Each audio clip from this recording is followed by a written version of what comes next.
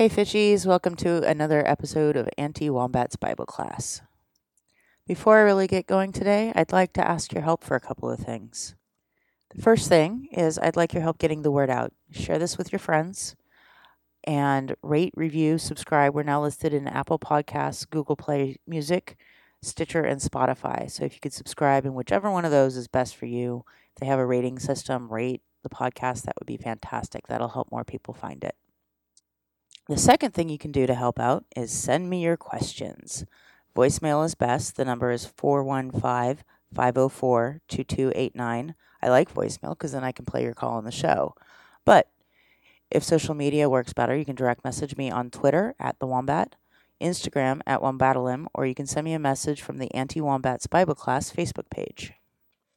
Your questions are what really drive this show. So whether it's you need help navigating a specific situation, you want some more general information about a topic that impacts you, or even if you just need to vent to someone who won't dismiss your identity, send them in. Show feedback is great too.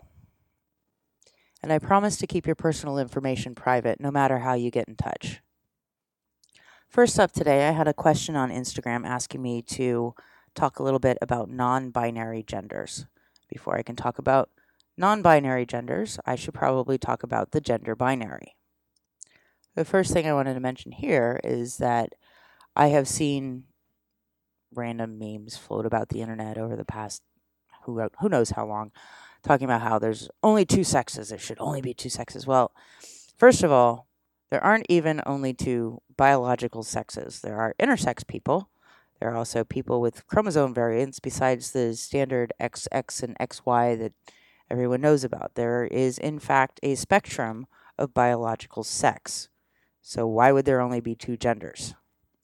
When it comes to gender, people researching the concept of gender have found it very difficult to disentangle how much of it is social and how much of it is biological.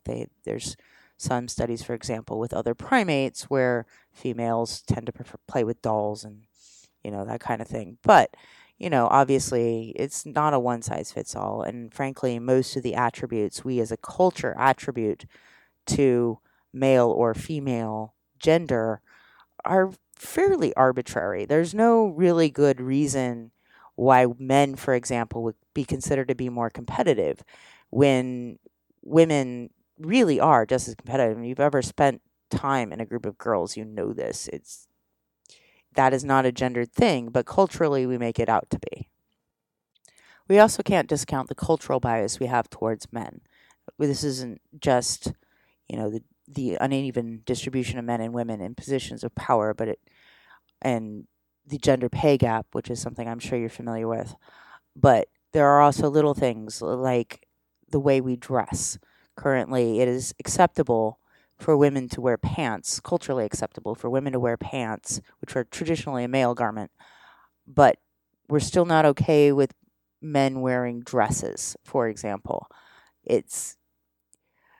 There are some concepts of gender that include like modes of dress. Gender neutral, quote unquote, is typically stuff that, 100 years ago you wouldn't see women wearing. There's still a basis in the way men dress that women have adopted, and it's now okay for that. But the reverse is not also true when you're talking about the broader culture.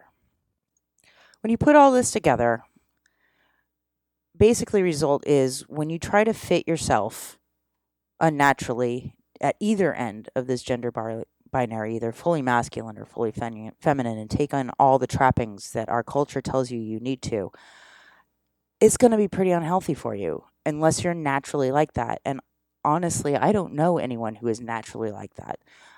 People generally have a little of column A, a little of column B, because the columns are mostly made up anyway. There's a fit somewhere in between. And you should really fit yourself in this line from A to B. Put yourself where you're comfortable, and when I talk about like putting yourself where you're comfortable, that includes things like it's okay to identify as a boy even if you like wearing dresses, because dresses are still something that are kind of taboo for boys to wear, but that doesn't make you a girl if you feel like you're a boy otherwise. So when we talk about non-binary genders, that's basically anything that doesn't fit at one end or the other of the binary. So this could be agender people who are no gender or both, perhaps, or gender fluid, someone who, moves from one end to the other depending on the day or the hour even, or demigender, someone who doesn't identify strongly, they're slightly over on one side. Any of these are okay.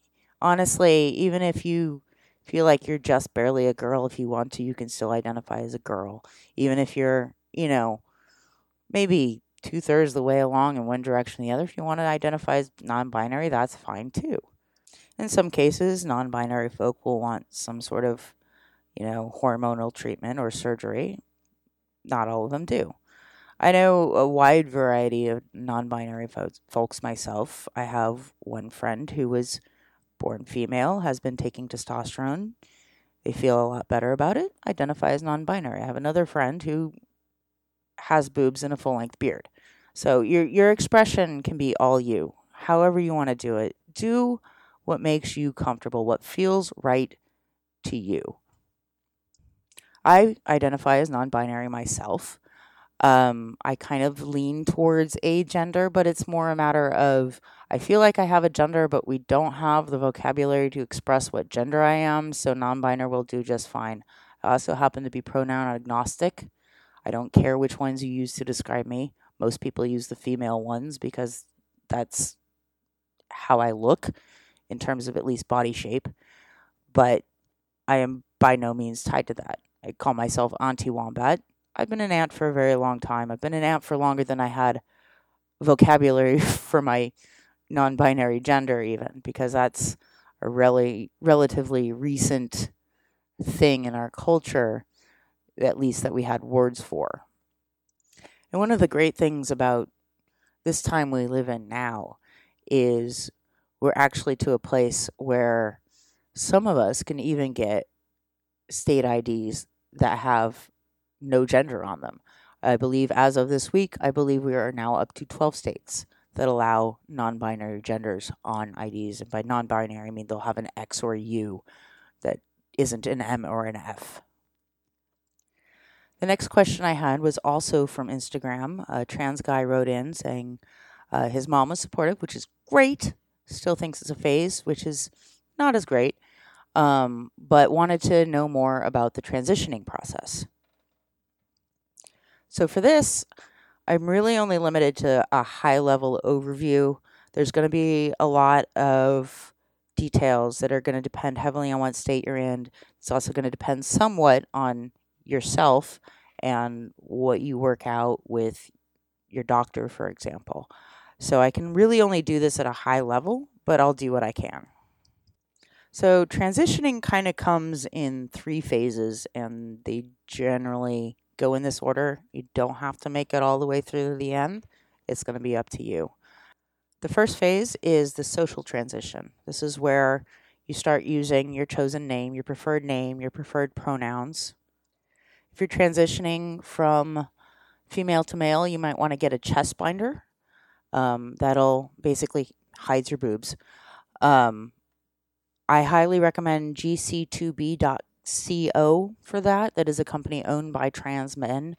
They're affordable. They're, I believe, $30 to $35 depending on which one you get. They have a ton of colors, including 5 shades of nude, which is awesome.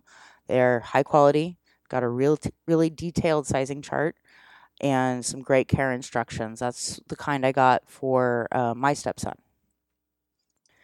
While you're in the social transition phase, you should really give some thought to why you want to transition and how far you want to go. Understanding why you identify the way you do can help inform your decisions later on. Because this is the only one that you can really fully take back easily. The second phase is usually the medical transition. Now, this is something that some states cover under medical insurance, some states don't. You're going to have to do some research there. And if you're under 18, you are going to need your parents to sign off on it. Generally, with the medical transition, you'll start with hormone therapy. So obviously, you'll need a doctor for this. And the doctor will probably want you to have gone through your social transition first. And you definitely need to talk to your doctor about what you can expect from taking these hormones and what the possible downsides are. That's also very important. So you can be fully informed on what you're in for. And, maybe it might turn out that the downsides are something that don't work for you. And you should be aware of that before you get started. The other part of a medical transition is surgery. And this will often require you spend some time talking to a therapist before you actually proceed. Top surgery is fairly safe and effective no matter which way you're going. Bottom surgery is a little more difficult, especially if you're going female to male.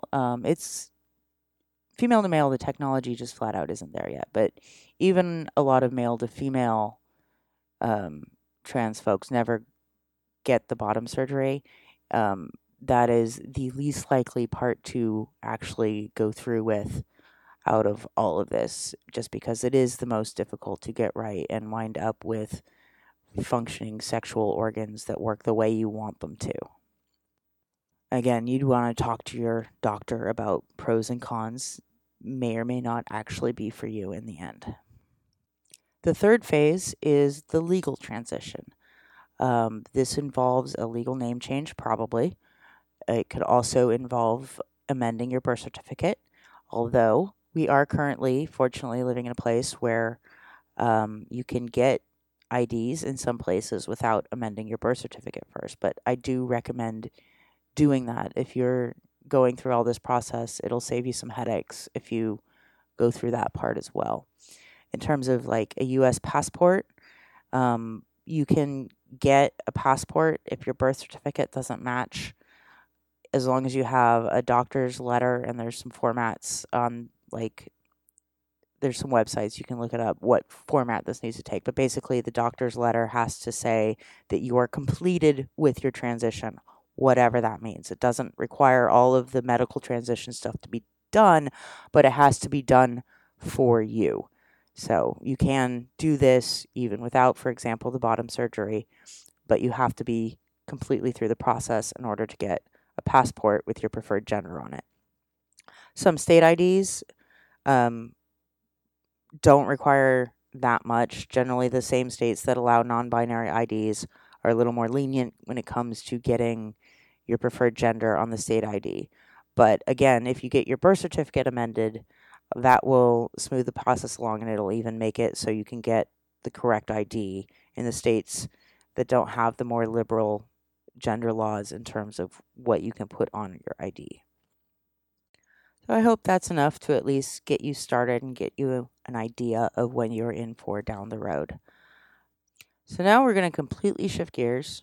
Buckle up. It's going to get a little dark. We're going to shift over to talk about mental health and suicide.